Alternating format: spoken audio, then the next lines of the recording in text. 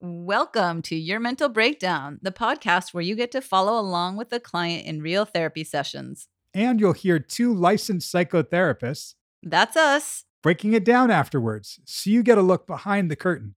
In this episode, you guys will get to know us a little bit more, including our nicknames and bad fashion choices. You'll also get to know Andrew a little bit more during his second session with me and hear some of his patterned thinking. And in the breakdown afterwards, We'll talk about balance and vulnerability in Andrew's life and the importance of self-care for all of us. so stick around.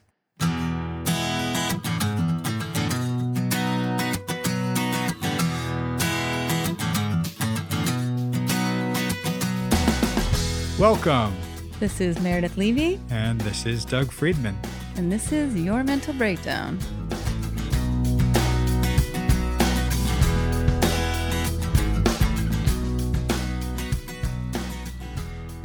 Hey, Dougie.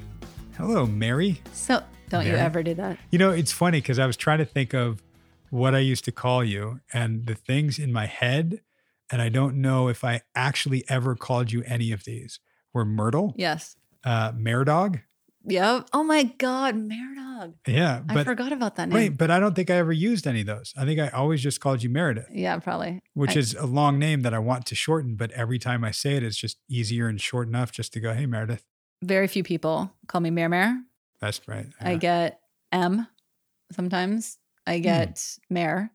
And then Myrtle, very old school. And then I get either Mega or Megadeth because I think it was maybe Derek Dunze. I'm not sure. It was someone at Oakwood that tortured me. Probably Derek. Yeah. Used to call me Megadeth because it rhymed with Meredith, Yep. but it was like Mary Death, or Mega Death. And then as I got older, it became like cool. Yep. So now people either call me Megadeth or Mega. That's funny because I think I was into Megadeth when I was a kid. Yeah. Like the whole Metallica and Megadeth were feuding and broke up, and one of them formed Megadeth, Uh-huh. and then the rest stayed and were Metallica. I Right. was so into like that metal and that Hesher and that vibe Yeah. when I was a little kid. I went to a Megadeth concert not that long ago. Really? Yeah. Like a few years ago. Wow. Were you actually Maybe into 5. Megadeth? No. Oh, it None. was just like people call me that, so let me go check it out. Yeah. I've often asked people if they could teach me how to Dougie. Fuck yeah. I'm really bad at it. Really? When I was working in the inner city, one of my clients, oh my God, I just remember this very distinctly, would teach me like whatever the new like thing was. And he was just like, damn, you are so white. And I was like, I know, but let's just do it anyway. Right. Yeah. It's funny. I was a much better dancer when I was younger. Like I used to break dance and pop lock. What in the fuck? Yeah. I had my own little slice of cardboard in my parachute pants. I can't do that shit now. How do you know? How do I know? Have you tried? Not in the last few years. Well, I'm going to buy you some parachute pants and we could probably find you some cardboard. I don't know. That is- Cardboard was tough to come by back then. That is so rad. Yeah. I can still do the centipede. Really? No, the worm. The worm. The centipede's something different. Ooh, So- I don't want to do the centipede. No, so, that's disgusting. So my niece is really badass at doing the worm. So I thought I would try it. This is like a few months ago. Wow. It's a whole new world with boobs, Wow. doing it with boobs. If you're not like super strong and used to doing it, Right. that should Right. just hurt. Yeah. It's tough on my pecs. I used to be so good at it. They call me early bird because I always got I don't know, man. I'm so That lame. was great. Right? So a couple of questions did come up. And I think one of them is, how do you know when a session is over? And did we talk about this already? Time frame? I don't do 50-minute sessions. I do 60 to, I have no boundaries. 62? 60. Like an hour and 2 minutes? Sometimes. Right. I do 60. And then because I have no boundaries, sometimes I'll do 70. And then I'll look at the clock and be like, oops, sorry, shit. Hope your meter didn't expire. I don't know where the arbitrary 50 came from. I get having the extra 10 minutes Really? for yourself. Explain that to us. Which part? The extra 10 minutes for yourself? What Well- does that mean? Theoretically, we're supposed to have 10 minutes in between to maybe eat something, clear our minds, go to the bathroom, blah, blah, blah. Yeah, it might be going to the bathroom, might be getting something to eat. It's also writing a note about, Yeah. what we just did so I can remember Yeah. some of that. Yeah. I've got pretty good recall, but never hurts to have it Yeah. right then fresh and to read the one for the next, Right. which No, is another yeah. question that we got too. Do you write notes, or how do you know Yeah. where you are? How do you know what you talked about? Right. Yeah. And I actually write notes during session. So I have my clipboard, sits on my lap. Do you really? Yeah. It's right here. See it? Oh, And, wow. but what Look I at that. do is, so I sit there Every session, not just the first session. every session. I usually will just jot down a few notes and then I put it aside. And then if something big comes up, like, okay, remember this for next week, then Right. I'll pick it back up and write it. But to be honest, I don't want to have to worry about it later. No one's ever called me on it. What do you mean have to worry about it? Doing a note later. Oh, you're talking about, what you write during a session. So when the session's over, you've already noted what you need to know. Yep. Yeah. Interesting. Because I remember when we were working in the county and our notes were due. Oh yeah. That Oh was God. brutal. First of all, you were horrible with them, weren't you? Absolutely You were horrible. months, but you got in trouble. I did get in trouble. In fact, I used to tell, when I ran a program, I would tell my staff who fell behind, one weekend I had to come in and do, this is true, I remember. 81 notes Yep. on a Saturday and Yep. 53 notes on I a Sunday. remember that. Holy Yep. shit. Yep. I remember that. And I think I thought, well, you have a good method going. So I followed your method for a couple months till I Oh. realized I was so fucked. And that's why I'll never get behind again, ever. Yeah. So one person once ever asked me, are you going to take notes in all of our sessions? Right. And I said, I mean, normally, but I don't have to. And that was it. Some people I think are used to it. But for me, it's about, usually remember things anyway. And people say, like, how do you remember everything? I don't know. I just do. I find you interesting. I love my work. I want to help. Like, I remember that ex you talked about 3 years ago.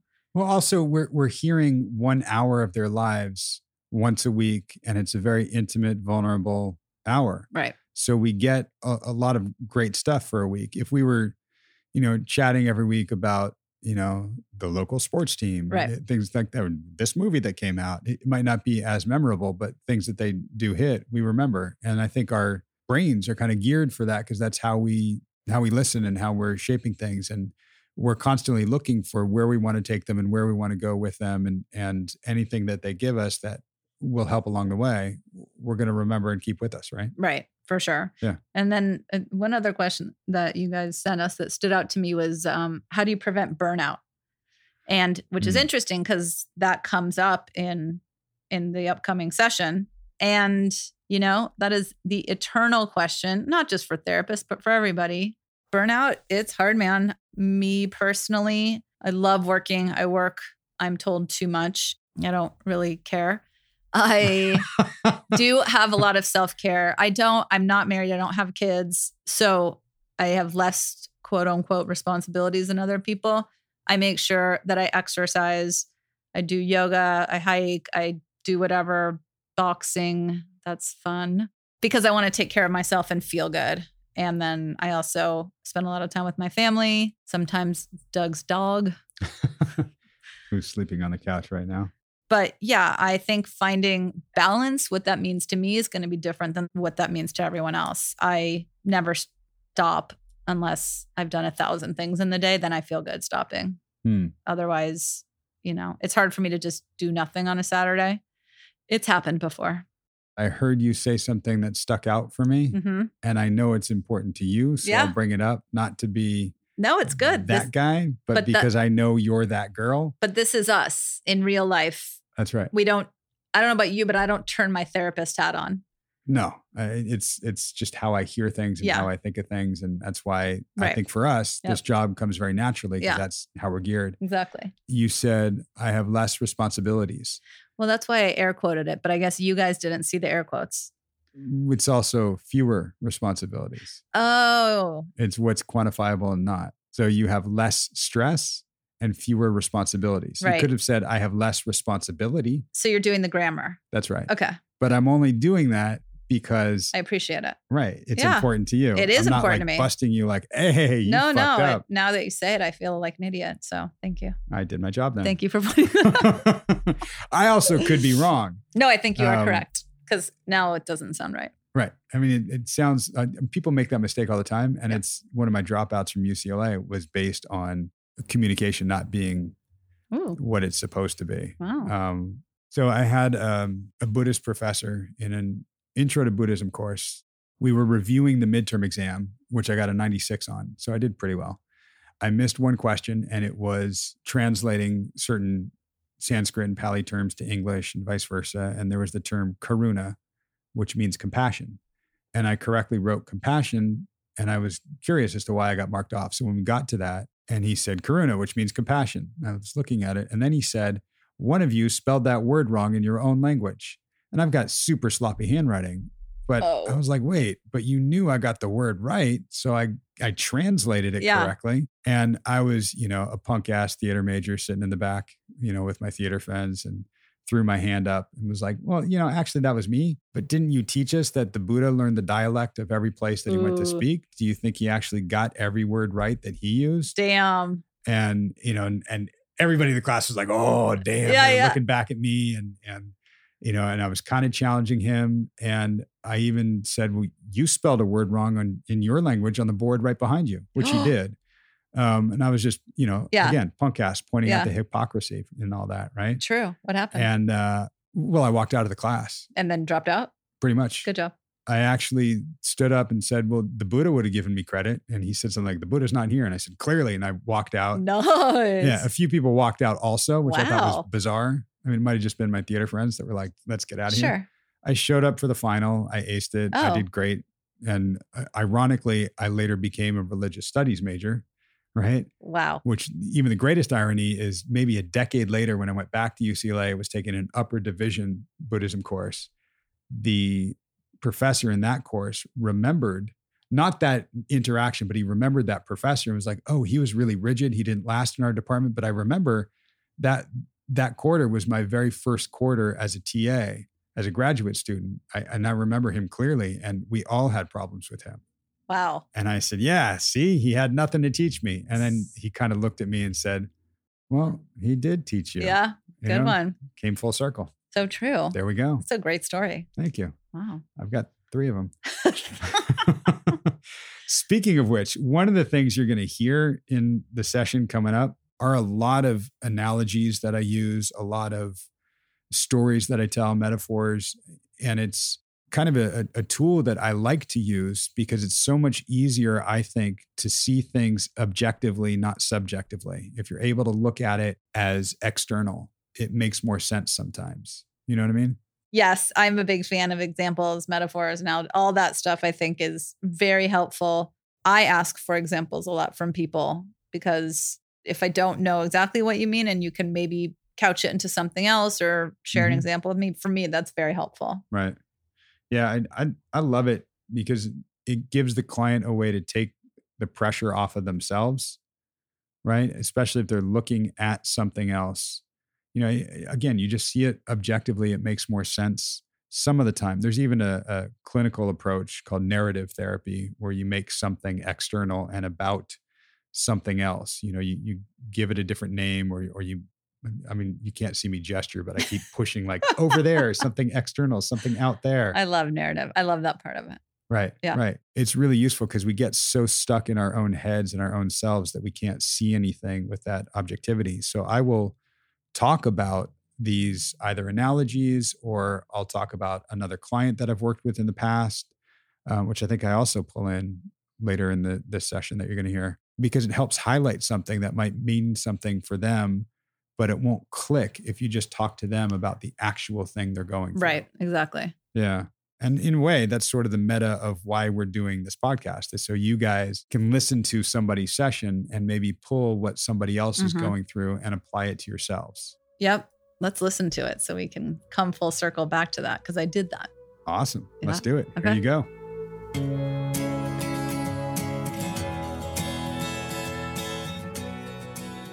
Still getting to know each other. Right.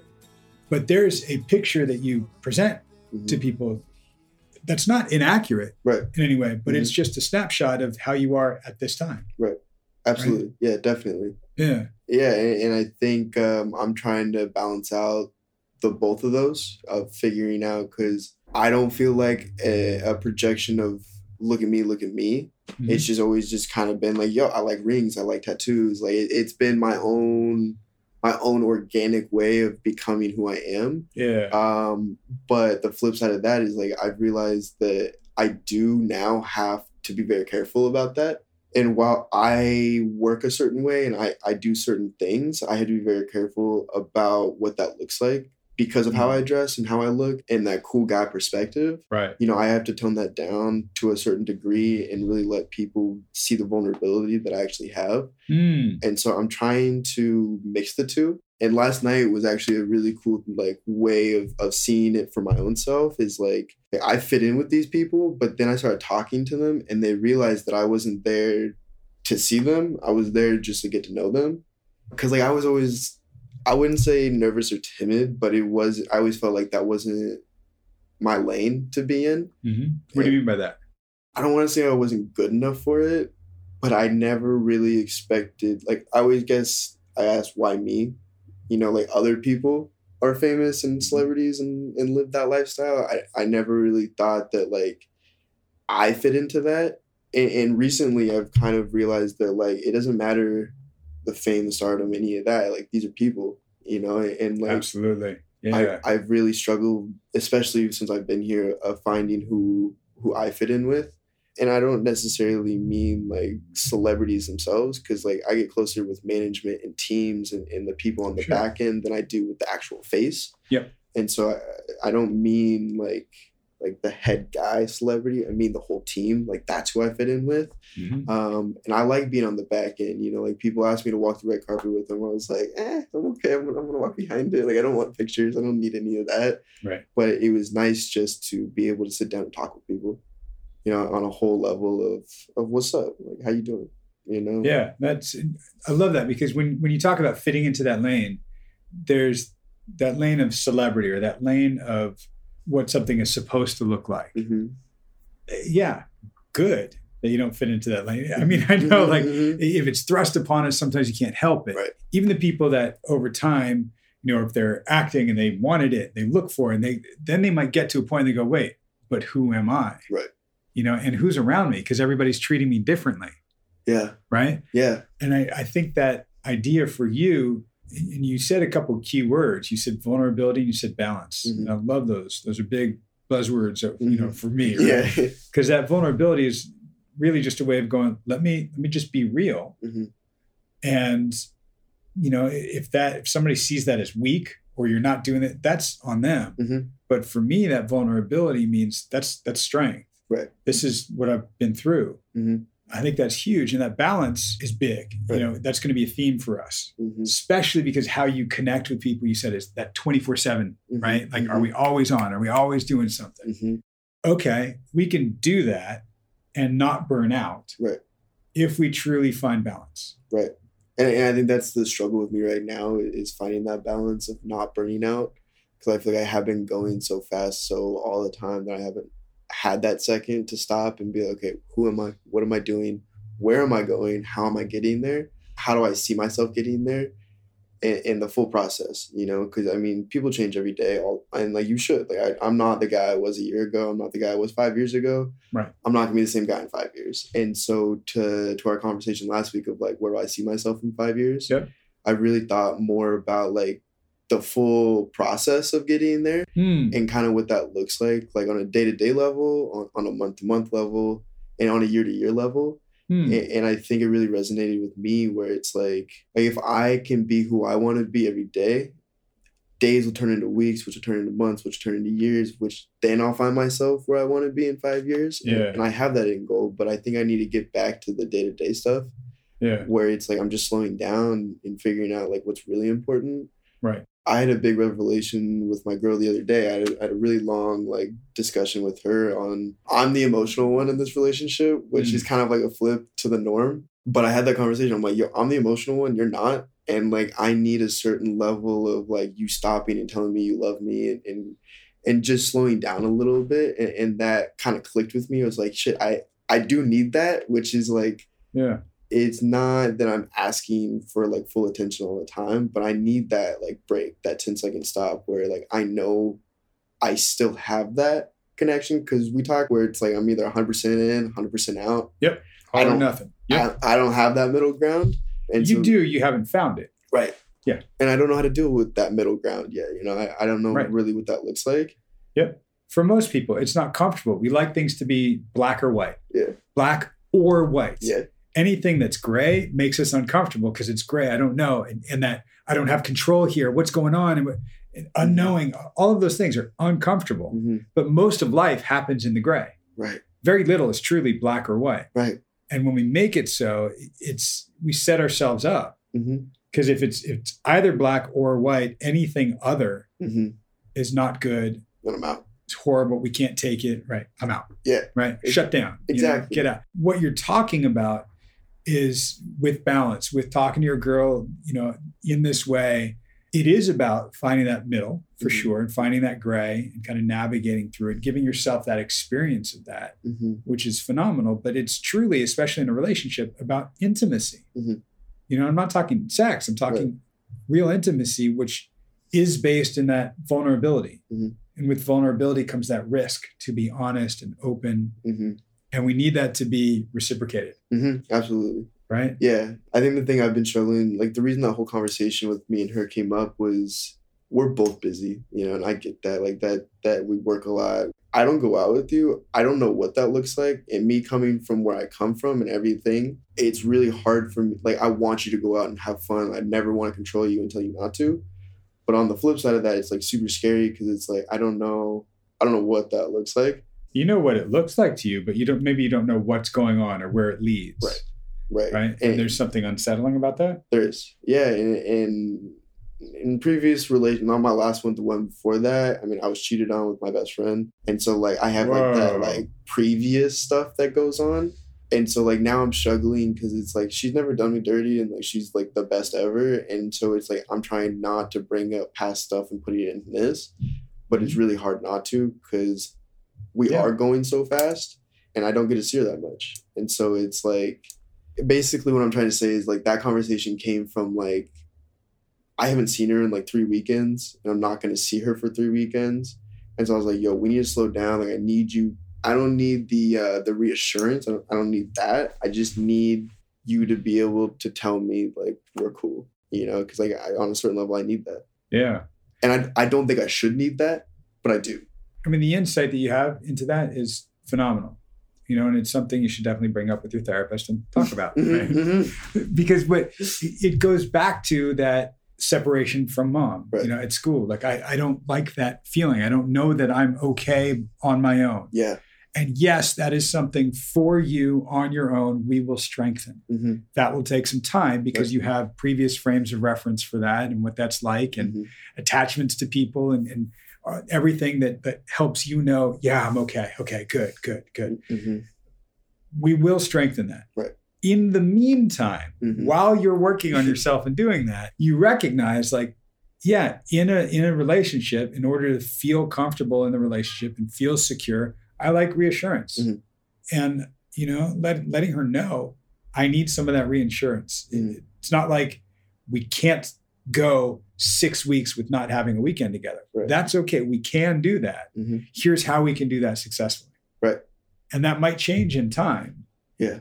But for right now, here's what it is. Yeah. And I think that's what I need, and so we had that conversation and this was like a couple of days ago, like how was that for you? Just telling her that stuff? I think starting the conversation was really hard. I didn't know how to start and I didn't really know where to go with it. And so like, I feel like in conversations like that, I kind of go on autopilot, if that makes sense. And I kind of like, I know what I want to say and I say it. It's really hard just to sit like and talk about all that stuff. I was comfortable with it. I was worried about what she would say, but I wasn't like distraught over it. You know what I mean? Like it wasn't like a huge worry conversation. It was just like, I need to have this conversation. I need you to understand where I'm coming from because you're not in my head. You have no idea how I think and you have no idea how I feel. That's awesome. Yeah. I think that's beautiful because that's true intimacy in a relationship is being able to communicate something that's real for you. Yeah. And how you were doing that and just the need to that. You don't know what's going on in my head and I want you to know. I hear that also underlying is, and I don't know what's going on in your head, and I want to know that. Yeah, right? Definitely. Because having some sense of that and having a little more control in a situation will put me at ease. Right. And that's, I think, perfectly acceptable in a relationship, especially because that's where you are right now.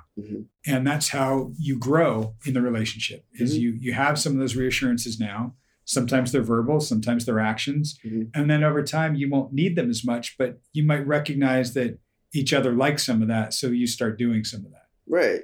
And I think that goes into like the little things, you know, I think the little things are the big things. And now like now that we're settling down and we're really getting in our groove, it's like the little things kind of stopped. And that was another thing I kind of brought up. It's like, I mean, random examples, but like it's important, I guess, to me. It's like in the middle of the night, waking up and before she'd be like, oh, are you thirsty? We'll get you some water.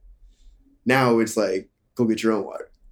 You know what I mean? And so it's a very minute thing, but I think it's bigger for whatever reason. Yeah. And it's in the beginning, those are things that show us, oh, they're thinking about us. Oh, I matter to them. I'm a priority, you know? Absolutely. I'm on their mind and that feels good. Yeah.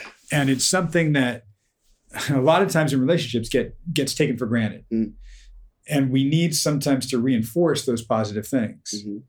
You know, we usually don't even call attention to it until it doesn't happen. And then we're calling attention to a negative thing. Hey, you don't get me on water anymore. What the fuck? Yeah. What we don't do in almost the same way to call it to attention is to go, hey, you know, I really loved when you brought me water in the middle of the night. That was really cool. It's just one of those little things that show me that you're thinking about me and it feels nice. Yeah. Period. Stop. End. Doesn't have to become a discussion or an issue. It's just floating it out there. Right. The more we do that, the more, you know, we log that and we have an opportunity to give our partner something that they might need or want that feels good. Right. Yeah. And it's just something to take note of. But as soon as we, you know, mention it in the, hey, you don't do this anymore. Yeah. It's an accusation or it's a, you know, it's like blaming. Yeah. And that's not fun for anyone. No. And it puts somebody on the defensive, right, where they're trying to explain why something is different or why they didn't do something and make it okay somehow. But they miss the part of, at one time, this was really nice. Right.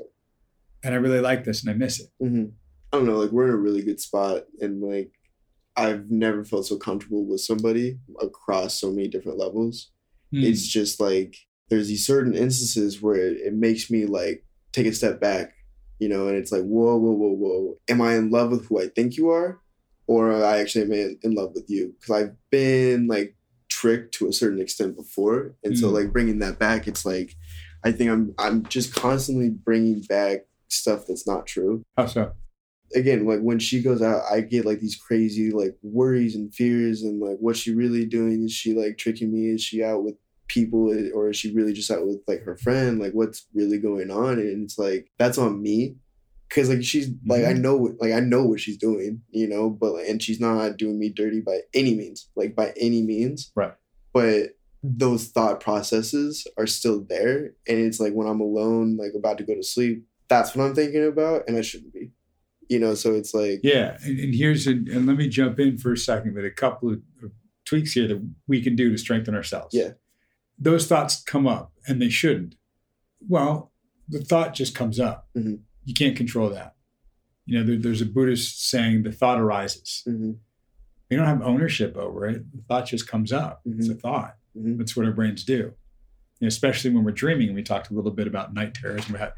Those are unconscious things that come up into your brain and just kind of play around for a while. In our conscious life, in our waking life, thoughts arise all the time.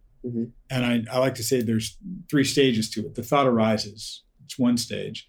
Then do we take it and entertain the thought? Do we think about it? Do we analyze it? Do we, you know, even just look at the fantasy of it and what that might be, good or bad, right? That's the entertainment phase of it. Third phase is action. Do we take an action based on that thought?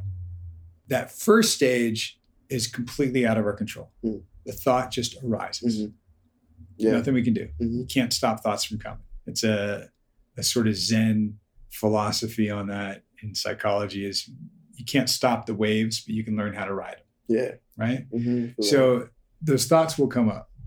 Okay. Entertaining It's human nature to do that sometimes, entertaining thoughts. Right? We can strengthen that to some degree. It's really hard to have a thought arise and do nothing with it and let it pass. I mean, there's forms of meditation that just let those things come and pass. And cool, you're good. You're that blade of grass in the wind just swaying around. That's cool. That's not necessarily how we live or how we function, especially when you're in a 24/7 world and you're constantly on the move and you need connection, you need this, and thoughts pop up. And what do you do? You're going to entertain them to some degree, for sure. It's looking at, we have more control than we think over how we entertain those thoughts, you know? And a lot of times our brains will do the what if game. You know, well, what if she's doing this? What if that's happening? What if she goes here? What if somebody does this? And we almost always what if negative things. Yeah. We don't balance it, there's that word again, with what ifing positive things. What if she's out there and is thinking of me? What if she sees something that reminds her of me and she smiles? What if she's taking a picture of something and about to text it to me? You know, we have no idea. And I can see you smiling because even that thought is like, oh, that'd be cool. But we don't. And I'm just talking about the thoughts that come up. We don't do that. We play the what if game by the wrong rules because we're just negative thinking. Absolutely. One trick is to kind of look at, can we balance that? Can we throw in some positive what ifs and see what happens and see if our brains reach a certain level of balance and equilibrium with just entertaining it? Where we have, I think, absolute control most of the time is action. Do we take an action? Am I going to call her out? Am I going to text her? Am I going to beat her up when she comes home? You know, it's any of those things determine more our character because of the action that we're taking. Right? The entertaining thing is more internal because not everybody gets to see that. Right? Yeah. What do you think about that? I've never even thought about the fact that good and bad. You know, I've always gone to the negative. Sure. Because I think, me personally, I always prepare for the worst and hope for the best. Yep. But I still have to prepare for it.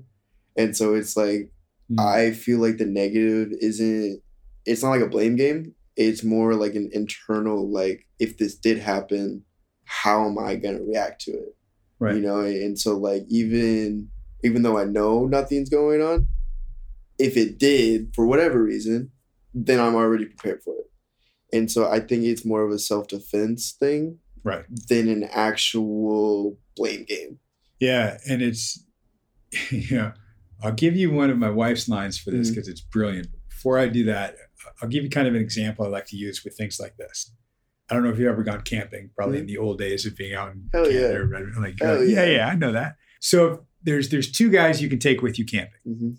One guy has all the gear, total gearhead, has like this satellite GPS, will never get lost, you know, has the little drops you can put in the water, has every possible thing you can imagine. He's got it. Yeah. The other guy is like a former Green Beret that can kill a bear with a blade of grass. Right? Okay. And he's just going to show up. Yeah. Right? Which guy do you want to go camping with? I'm taking the Green Beret guy. Why? Because if anything were to go bad, like, he's already prepared for everything. How's he prepared? Because that's the guy with all the gear over there. Yeah, but technology fails.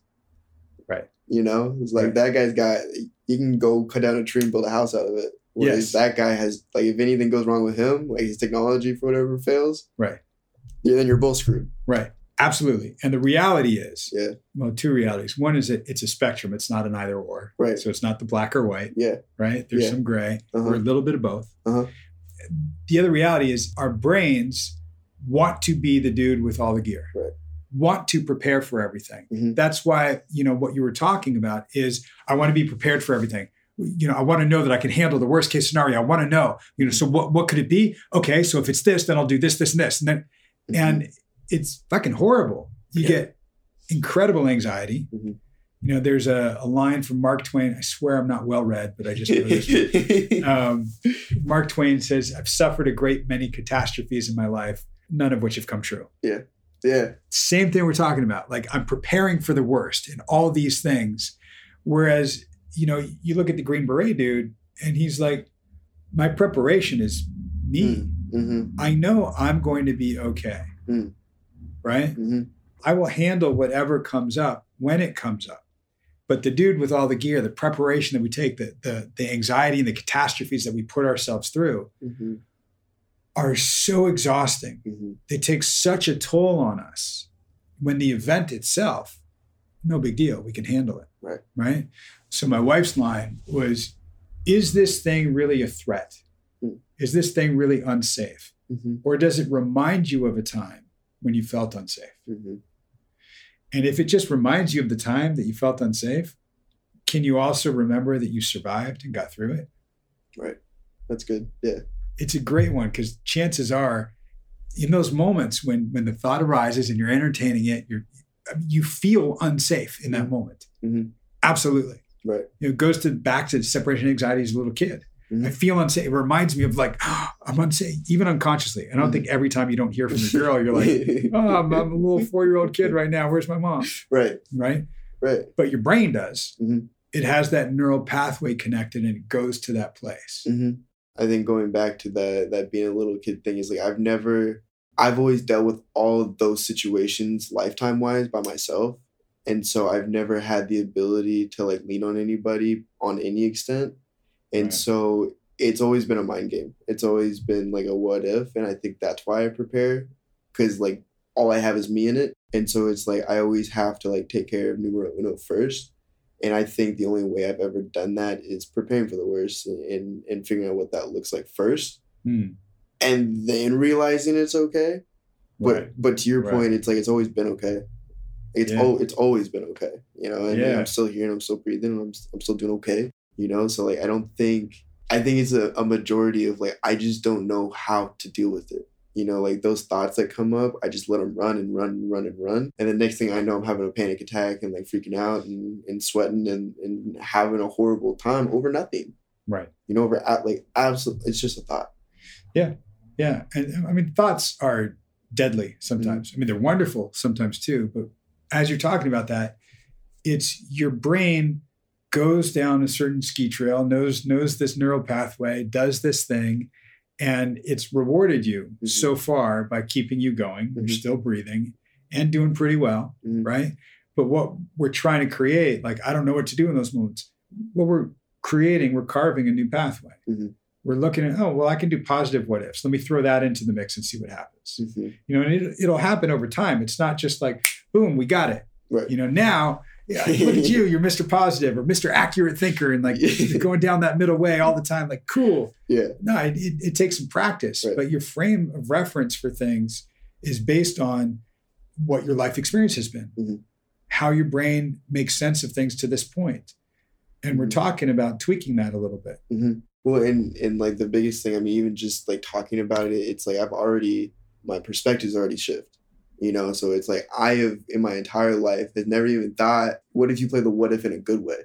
Yeah. I've never even like heard anybody say that. I've never thought about it. I've never even brought that into my frame of reference. Right. So like even that little change, it's like, oh yeah, okay, that makes sense. Absolutely. Like it's logical. Yeah. And it makes sense. And it can make sense as we sit here and think about it. Yeah. It won't make sense next time the thought pops up for Right. you. Right. But if the thought pops up for you and you sort of think about positive what ifs, Mm-hmm. and then you do that again Mhm. and again and again, then it will pop up and it will make sense in those moments. Mm-hmm. Right? It's a muscle that we have to exercise. Yeah. We have to get used to. And I have to do it more often than just once in a while, you know? If we can, yeah. Mhm. We also have to have compassion for ourselves and go, wow, I've had 24 years of doing it this way. Mhm. I can't just switch all of a sudden. Right. It's a process. Yeah, absolutely. Are you right-handed? Yeah. Okay. If I said, okay, brush your teeth left-handed from now on. You're like, yeah, I mean, even go home tonight and Yeah. try to brush your teeth left-handed. You know, whether you've got electric or not, it's going to feel weird Yeah. holding it. Yeah, because you're not Right? used to it. Even, okay, put your watch on your left hand Yeah. for a few days because you wear it on your right. Right. That switch off is going to feel weird. Yeah. Anything. And I see your face. Yeah, like, it's you're so like, oh, fun. no. Because I get it. Like, I know exactly what you're saying. Like, it's because it's weird. You know, it's not normal, but I know because I can see that brushing my teeth with my left hand. Like, I've broken my wrist before. So it's like I've gone through that process of like, I know Right. exactly how that feels. Right. But I also saw like I did it for a month and then I got really good at it. And that's normal is normal to us. Mm-hmm. Right. Right. And there are so many things that become normalized. Mm-hmm. and we don't even recognize it as such because it's just how we had to go through things and how we had to survive things, right? When I used to work with kids down in South Central, I'd go to their house and there'd be yellow tape around like the neighbor's house, or I'd have to drive through like a block or something. And, I'd see them and go, oh yeah, so-and-so got shot and the ghetto birds were out all night, helicopters. Yeah. My roommate's from South Central, so. Great. And then this is where that shit went down, right? Yeah. And a lot of times the kids would just go, oh yeah, don't worry, Doug, it's normal. And I go, no. It's not. That's right. That's not normal. It's incredibly traumatic and it feels unsafe. But in order to survive, you're normalizing it. Right. You're making it fine, okay, so that you can keep going. And I wasn't trying to like rock their world. I was just trying to plant the seed for this because maybe, and these were teenagers. Right. So maybe in another 10 years, they're sitting in someone's office like this and they're going, oh, that's what he meant. Yeah, right. Because it's not normal that I went through that. I mean, there are a lot of things that you went through that were not normal, but you normalized them so you could make sense of them and keep going. Right. If we had to stop and be like devastated by everything that happened to us, and arguably, I mean, you told me a couple of things at 16 and 17 that happened with your mom. One hands-on right there, the other by phone. Like nothing normal about that. Right. Those are experiences no teenager should ever have to have. Right? Incredibly impactful. I don't think you could just stop everything and go, wait, let me figure out what this means, what this feels like. What do I do with this? How do I relate to people this way? And no way. Right. Yeah. Right? Yeah. So I normalized it. Yeah. We do that to keep going, which you did beautifully, man. Yeah. Beautifully. Even if now you go, yeah, but I wish I did that. Shut the fuck up, dude. Right? You did great to get to where you are. That's why if we look back with compassion for what we went through. Right. Not with disdain for how we did it or like, Yeah. I think the thing that kept me going too was the thing I always told myself was other people go through shit too. And I kind of put it in perspective for myself of like, well, what's the worst thing that's ever happened to me? And what's the worst thing that's ever happened to this person? We both put it in perspective that that's the worst thing that's ever happened to us. And so like, you might feel the same way about breaking an arm or something like that. And that's like, oh my God, that's the worst thing that's ever happened to me. That's the most pain I've ever felt. And so that's your spectrum of pain. Yep. And so I just feel like that's my spectrum of pain, So it's more so that I don't think it's worse or better than anything that anybody else has been through. Yeah. But that's my level of where I can go. I love that, man. I really do. Because that's this is my subjective experience and my frame of reference. Somebody else, the worst thing for them might have been, I broke my arm and I couldn't play hockey this year. Right. And you're like, it's not whatever. Yeah. But it's going, oh, that's your spectrum. That's where you are with it. Okay. All of our experiences are relative. Whatever your own subjective experience is real for you, and whatever that emotion is universal. Right. So we each have felt the same thing on a different spectrum. And it's not like, no, mine is worse because I found my mom's body. Right. And you just broke your arm. No, it's, oh, right. We both have this emotion and can relate on that level. Yeah. And I think that's what's really powered me to like, going back to the vulnerability thing, it's like I can open up, I think, really well because I have that frame of reference of like, okay, this is what really hurt me, but let's talk about what hurt you.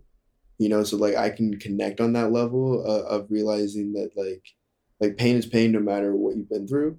And so it's like, I think I've used that more as like an empowerment thing versus like oh, pity me. It's like, that's really like driven me to go help and want to just talk to people.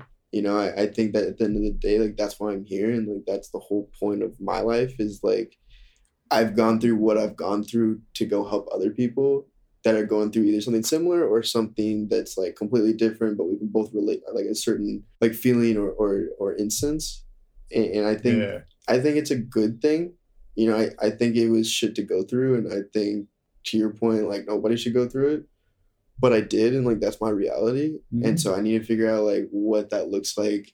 I need to figure out my own shit first, obviously, and how I deal with it. And I mean, like all this shit's just kind of catching up with me now. Because to your point, like I've normalized it and I've just been like, okay, let's keep going.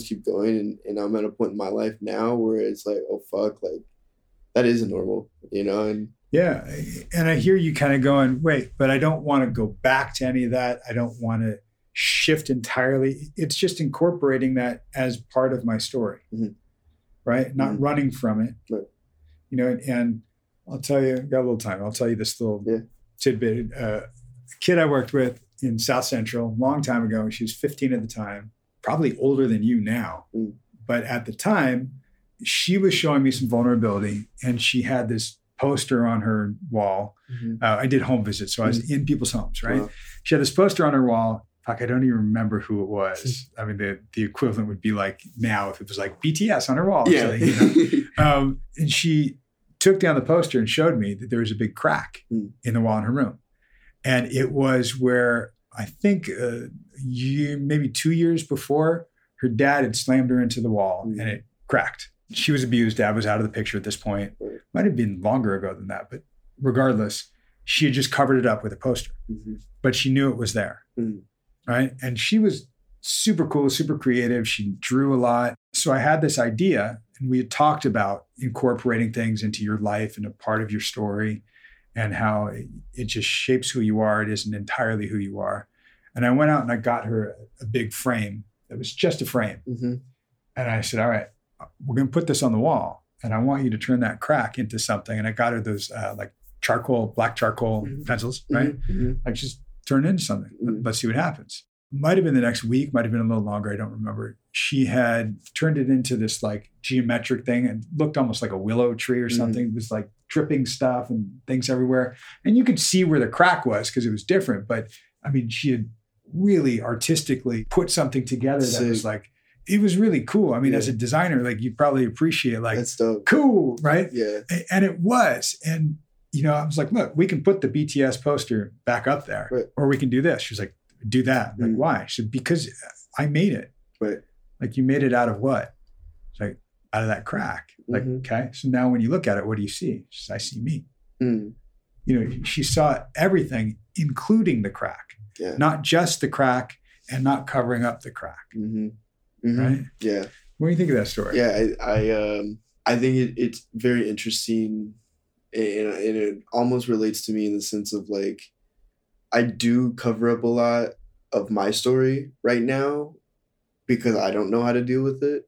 And so like, I don't want to just spew out what's in my head to people because it's like, I don't even know what that looks like right now. But on the flip side, it's like, I know it's going to be a beautiful story in the long run. It's just a matter of drawing that picture and figuring out how to not cover it up, but turn it into art and into beauty, into love, strength, right, and vulnerability, and being able to look at it. Because going back, like when I do think about it, it's like I feel to relate to her, she would just see the crack at first, and I feel like right now I just see the crack. I don't see that picture, and so drawing that picture now is kind of what I want to do and figure out how to draw it. Yeah, you know, absolutely, and not have to feel like I need to put a poster over it. I feel like right now I do. I definitely feel like in a big way, I feel like I still have my poster up, you know? True. I mean, that's partly why you came here. We scratched at it a little bit last week. We'll look more at it. I told you, you're in good hands, man. Yeah. We will do this. Yeah. You know, we can do this. And where you are in your life, and I just saw you take a little breath in and be like, all right, take that exhale too. You know, where you are in your life is going, all right, well, what picture do I want for myself? Because that 24/7 mentality that, okay, and you can find balance in that, but I want to make sure we're not running from something, that we didn't just cover it up and we're moving on.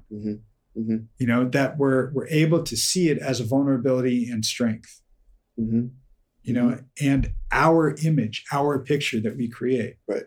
And that might take a little time to navigate and figure out. And we will. There we go. There's a better breath right there. You know, we'll find that. I mean, you're at the right place for it. Yeah, I think so too. Yeah. Definitely. I said it last week. I'll say it again. I'm excited for where you are because this is where you actually get to have some control and some agency in your own life. And I feel like even just after our first session last week, like walking out of here, I felt in control. You know, I felt like for the first time where I was like, okay, I get this. Like, it's going to be a process. It's going to be a long haul, but like, this is the start and I'm super excited just to start. I can't wait to kind of see what happens long term. And I felt like I had tools to walk out with and that I could incorporate into my like day-to-day life. And I think going back to the start of this is like I'm really slowing down on a like I'm still going 24/7. It's always gonna be fast. Like that is what it is. But like within that, like I can take steps to slow down. And like the other day I was working out and like I started like having anxiety and like thinking and like all this stuff. And usually the gym's like my serenity where I can just be by myself and do what I need to do. Right. So I have complete control in there, right? Yep. And so I was on Instagram. I was just flipping through it, just trying to like get my mind off of it. And then like the Calm app pops up. And I'm like, okay. And so I download it. And so I listen to the 12-minute like thing of like, just breathe, like take the steps just to feel your head, to feel your hands, to think about it, like be where you are right now. Yeah. And that really helped me stop and like think like I haven't stopped and thought about my fingertips in months. You know what I mean? Like it's like little things like that where it's like I stopped. I took a couple deep breaths and I thought about the actual fingertips, like my feet, just sitting there and feeling that was like, okay, like this feels good. This feels comfortable. Yeah. You know, so like it was nice. I like that. It's great because that's in part mindfulness, you know? I mean, it was being mindful and being present. Yeah. And I think I'm becoming more aware. You know, and just like the talking of bringing stuff up and like for me right now, the biggest thing I'm taking out of this is like do what ifs in a positive way. You know, in a relationship, but also in like my job and like across the board, everything. You know, it's like that's my new frame of reference of like, okay, let's what if positively for this next week and kind of see what happens. And remember, it's not instead of what ifing negatively. Right. It's in addition to. Right. Just to create that balance, just to create a more even playing field. Yeah. Right? Mm-hmm. And we'll see how it takes. Yeah. Yeah. Definitely. It's cool, man. Awesome.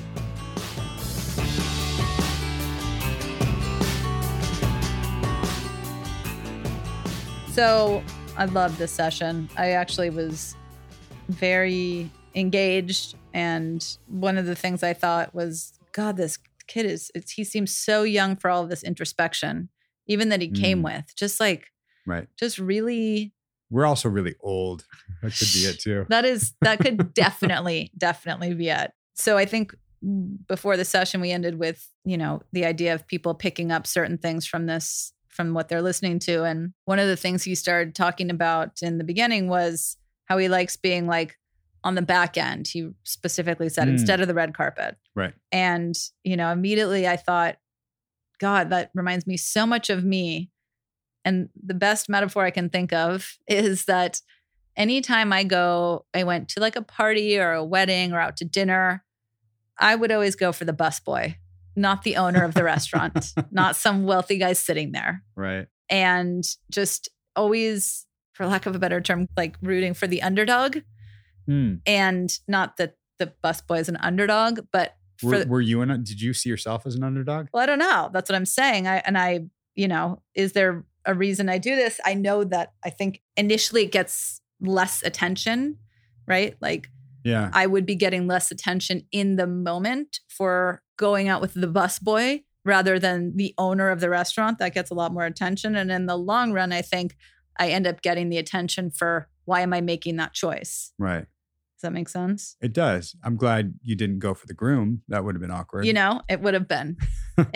But that same thing for me, I think about when I was in the music business. I remembered it was great to talk to the artists and to be around like, you know, the heavyweights and all that. But I really felt more at home with the crew. Right. Like the production people. Exactly. Like, these are, you know, like the grunts, like, yeah, but I'm a grunt. Like, I like that. Right. And it was, I mean, I could wear both hats and I liked that. But hearing him talking about that and you talking about that, there's something I'm sure that we see in ourselves that feels safer to be in that mode than be in another mode that feels like we're playing outside of our ability or something. 100%. Even when I was a lawyer, you know, instead of going out to lunch every day with the partners, I would hang out with the file clerks. And I don't know. I mean, I think part of it is no matter how old I get, I'm still like a little kid or younger and they do more fun things, you know, 19-year-old file clerks than the 55-year-old men But yeah, it was interesting to hear him say that because that was the first thing I thought of, and nothing wrong with it. There's no, there's no judgment behind what I'm saying. I know that there's other people have judgment, whether it's the busboy or the owner or the chef or the valet. I don't give a shit. Totally. And he's realizing like, and people are just people, and they're drawn to me no matter who they are because I'm real. Right. Right. And it's refreshing. I think even the night before this session, he was out at a party with a bunch of celebrities and famous people. And that's why he was starting to say like, I feel more comfortable with, the working people, not with but I'm comfortable with either of them. And I think what I was trying to bring out a little bit in him was looking at when you're comfortable with yourself, doesn't matter who you're with. Right. Right. When you truly have that integrity and authenticity, then it comes out everywhere you go. And that resonates with people, and people are drawn to that themselves. Right. Absolutely.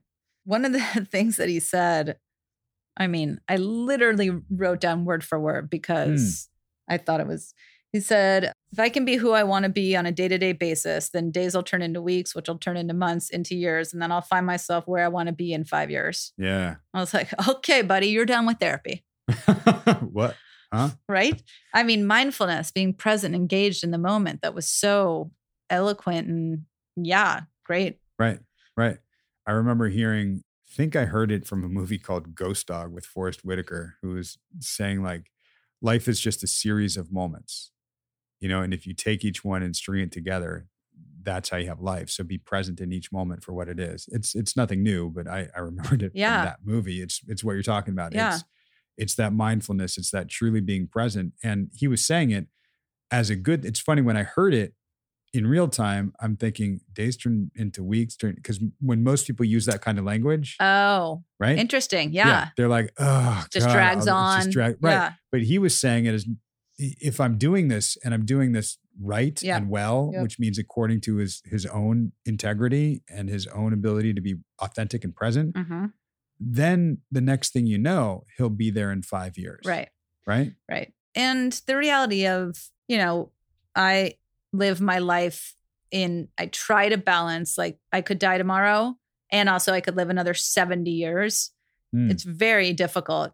I tend to err more on I could die tomorrow. My sister's errs much more on the planning ahead, responsible, which is great. I mean, there's pros and cons to both, but it is, and clients ask me all the time, like, how do I balance those? I'm like, I don't know.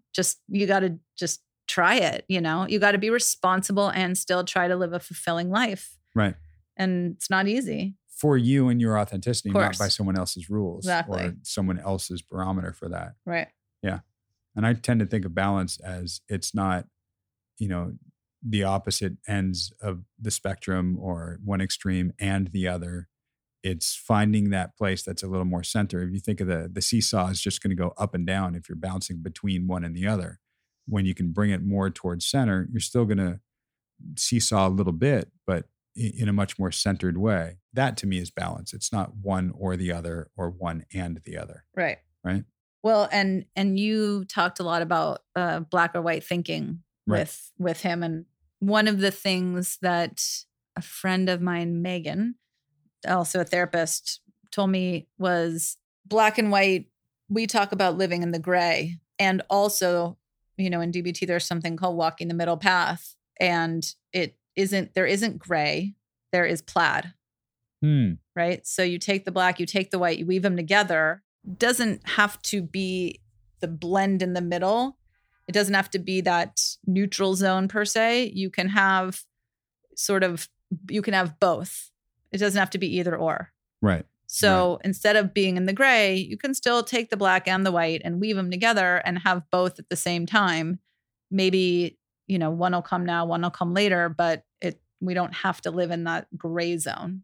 Yeah. A lot also of what therapy really is not just telling you that, but highlighting that for you as it comes up. I think even the next session that you're going to hear, there's something that I use to highlight that. Just matter of perspective, and that both perspectives, whether it's good and bad, good or bad, both of them exist all the time. It's whatever our perspective is at the time. And in therapy, you're not just highlighting that concept, you're highlighting it for them at a time when they're processing it, when they're understanding it, when they're experiencing it. So it gives it a little deeper meaning, because you can hear what we're saying right now and go, oh, that's cool. That makes sense. And if you apply it to your own life, that's fantastic. That's kind of what we're trying to do. But it's really hearing from therapist and client together what in real time is going on in your life and how you're applying it and how difficult it is or easy it is, or the progress that you're making with seeing things differently or experiencing things differently, or not. Like I said, it's kind of struggling when it's not different, but you're seeing some of these things, and therapy can be a place where you kind of work out that muscle like you'd work out at the gym, right? I think you did such a good job of making hip hop feel like wanting reassurance is okay and normal and not needy. At some point he referred to himself as being the emotional one in the relationship, and right. And how you just did, I don't know, such a great job of validating him and the difference between, him getting his needs met as opposed to being needy.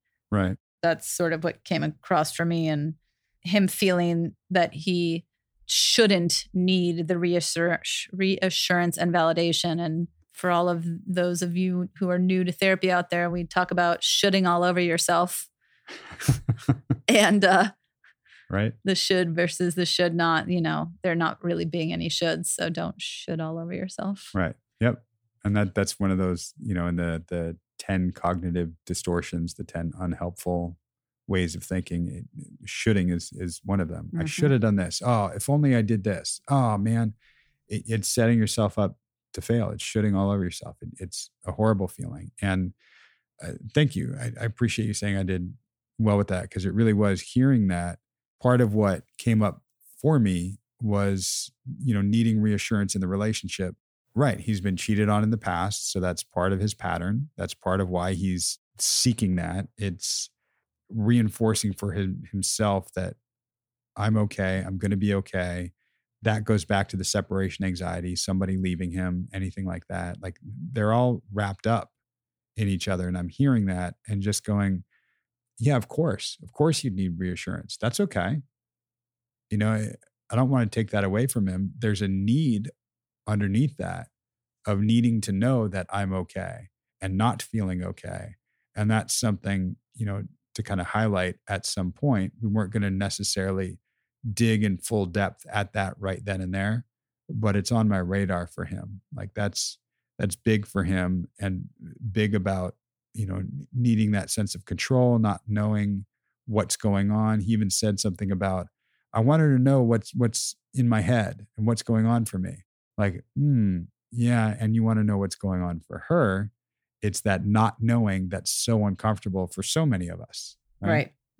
There were just so many really insightful things that you talked about that, I could tell, we could all tell he loved we play the what if game by the wrong rules. Right. And again, you and I have talked about this, just the inherent, you talk about how you go to the negative. And for me, right, I am careful with using negative versus positive because, first of all, what's quote unquote negative for one person is different for someone else. And maybe it's just it's the same as good and bad. Maybe it's just go to the ineffective or effective thing, right? Yeah, I like that. Yeah. How often do we play actually, I don't talk about what if, I say when I win the lottery. Right. My niece and nephew, they know I'm going to win it. Right. But yeah, how often do any of us say, well, what if everything turns out amazing? Right. We don't, but that's part of our nature is, very primitive, that primal instinct of needing to protect ourselves. That's where defense mechanisms come from, mm-hmm. right? And a lot of this is fight or flight. We're looking out for what's a threat to us, and we need to protect ourselves from those threats so we'll be okay. The problem is our reptilian brains still think that we're constantly in a state of threat, right, and not okay. And it's being able to find some sense of, no, you are okay. You don't feel okay. And that's something we walk through, and you don't just hear that and go, oh, that clicks into place. Right. Got it. Right. It's something that over time you'll experience differently than you have in the past. And you really brought it, you said to him, is this really a threat or unsafe? Or does it just remind you of a time where you were? Right. And he was like, oh, yeah. Exactly. Totally clicked. Because we go right back to that place of feeling threatened and feeling not okay. And we don't have the benefit of remembering, all right, and I made it through. Right. And it actually is okay. Right. And it's so terrifying in that moment. And you did say, looking back with compassion for what we went through, not the disdain of how we went through it or how we did it. I should have done it differently. Exactly. I should have known that. Right. And that's where I kind of go, no, you shouldn't have. Like how? How? Right. Your programming, your brain was programmed differently. We can now help rewire your brain. And this is how it starts. And as long as we don't hold ourselves to an unreachable and unreasonable standard of that, and we give ourselves some time to work up to it and to experience things differently, that's great. You know, we're making progress. And the Mark Twain quote you threw out, by the way, brilliant. And I love how you said, I'm not well read. Obviously you are. No, not at all. Well, somehow you knew that quote. I've suffered a great many catastrophes in my life. None of them have come true. Right. I can only imagine how much everyone can relate to that. Yeah. I mean, when you said that, I just started laughing. I was like, oh, yeah. Right. Half of them are just these things that I tell myself are going to happen. Isn't that kind of the nature of anxiety? It's worry about something that hasn't come true, that hasn't happened yet, something in the future. And we take our whole system through all those negative what ifs and all that negative tension, all that stress. We run through that in our heads, and it feels horrible. That's why anxiety is horrible, because we give ourselves the experience of all those catastrophes. Right. And the reality is only one thing is actually going to happen. And that one thing might not even be a negative thing, might not be a positive thing. It will just be a thing. Right. It's the buildup. Right. Right. Exactly. It's like going to the dentist. Which I actually oddly don't mind, but used to be terrified about. I don't mind either. Dentist. I took 12 years off from dentistry for a while. Okay. That's a lot. Yeah. I go every 3 to 4 months. That's a lot that way. I like clean teeth. So you can all land somewhere in between 12 years and 3 months. Yeah. Perfect. Yeah. I want to know how many listeners out there, as soon as Doug started telling the story about the crack in the wall, found a crack, drew on it, and framed it, because that fucking story brought tears to my eyes. Oh. So good. So good. It also made me wonder and think about, for me, how much I miss being hands-on like that. How much I wish so often with my clients, I could be like, let's go to your house, find a crack and draw on it. Right. It's different. Yeah. And it's funny because I was trying to think back to, we shared a client or two at the agency when I left and you took over. It was like, was that her? No, that wasn't her. But it was a different time in our lives to kind of approach the work in that way, where we were in their homes and seeing them that way. And I love being able to tell this guy about that story, because he can now take it and own his version of it. I mean, we all can own a version of it. And I don't care if you actually frame a crack in your wall, but we all have cracks in our armor, cracks in how we think we should be and in how we think we should present ourselves. And, you know, it's all those great songs that are about, you're beautiful, you know, as you are now. I mean, you really are, when you own it and frame yourself in that way, and those perfect imperfections. That kid at the end of his session said, after the first session, I felt like I had tools to walk out with. Right. And I was like, okay, Doug's done here. This is fucking amazing. Like, the fact that a client says that must be heartwarming. It's nice. I also think, well, that was like the first 1 or 2 sessions. I'm like, that's cool. I'm going to keep that on my radar and go, all right, really? Is he really using, you know, that? Is that coming up? And not that I don't believe him at all. Right. Like, that sounds similar to, I'm not saying this guy at all, but similar to clients that are depressed and go on an antidepressant and go, wow, I don't feel as depressed anymore. This is great. I think I'm done. Like, yeah. No. But it's just the way that he said it. He literally said, I have tools to use. Right. I mean, just I don't know, it was the way he said it. And I think I can't remember what now, but he did say, so after that first session, XYZ, and then I can't remember what he said, but he did implement something, and it just was his excitement, feeling connected to you. And that's what it's really about. Because in the beginning with him, I'm not looking to give him tools to make his life better right now. Right. That'd be great. Sure. But like I said, I'd have some skepticism of if that will take. What I'm really looking for is, are we building our rapport, our trust, in how we're relating with each other and how this journey is going to go. Right. And he seems to be somebody, like you said, is really enthusiastic and is really taking this stuff. And you will hear as we go how these things stick. And it's pretty amazing, and partly why we love our jobs so much, because we get to see the progress. We get to see them week after week, kind of using the stuff that we talk about in their actual lives. And kind of hope that you guys might get some stuff out of this and start using it in your lives too. And we'd love to hear about that. Yeah, we absolutely. So send emails, keep sending them. We'll keep responding. And what do we have coming up next week? Interesting, because I couldn't remember if it was coming up in what you just heard, and clearly not, but definitely in the next week, you are going to hear the story about his brother. Ooh, finally. I've been wanting to know. Right. And kind of what went on there, and some of the frames of reference that he keeps with him of loss, of trauma, of things that have happened in his life, where the root of a lot of the separation anxiety that I've talked about, where that lies. Awesome. Very excited. Stick around. Okay. And subscribe to this, rate us, review us, do whatever you're supposed to do. Tell us how much you love or hate us, because it's only black and white. That's right. There's no middle way here. No middle way. Keep the plaid away from us.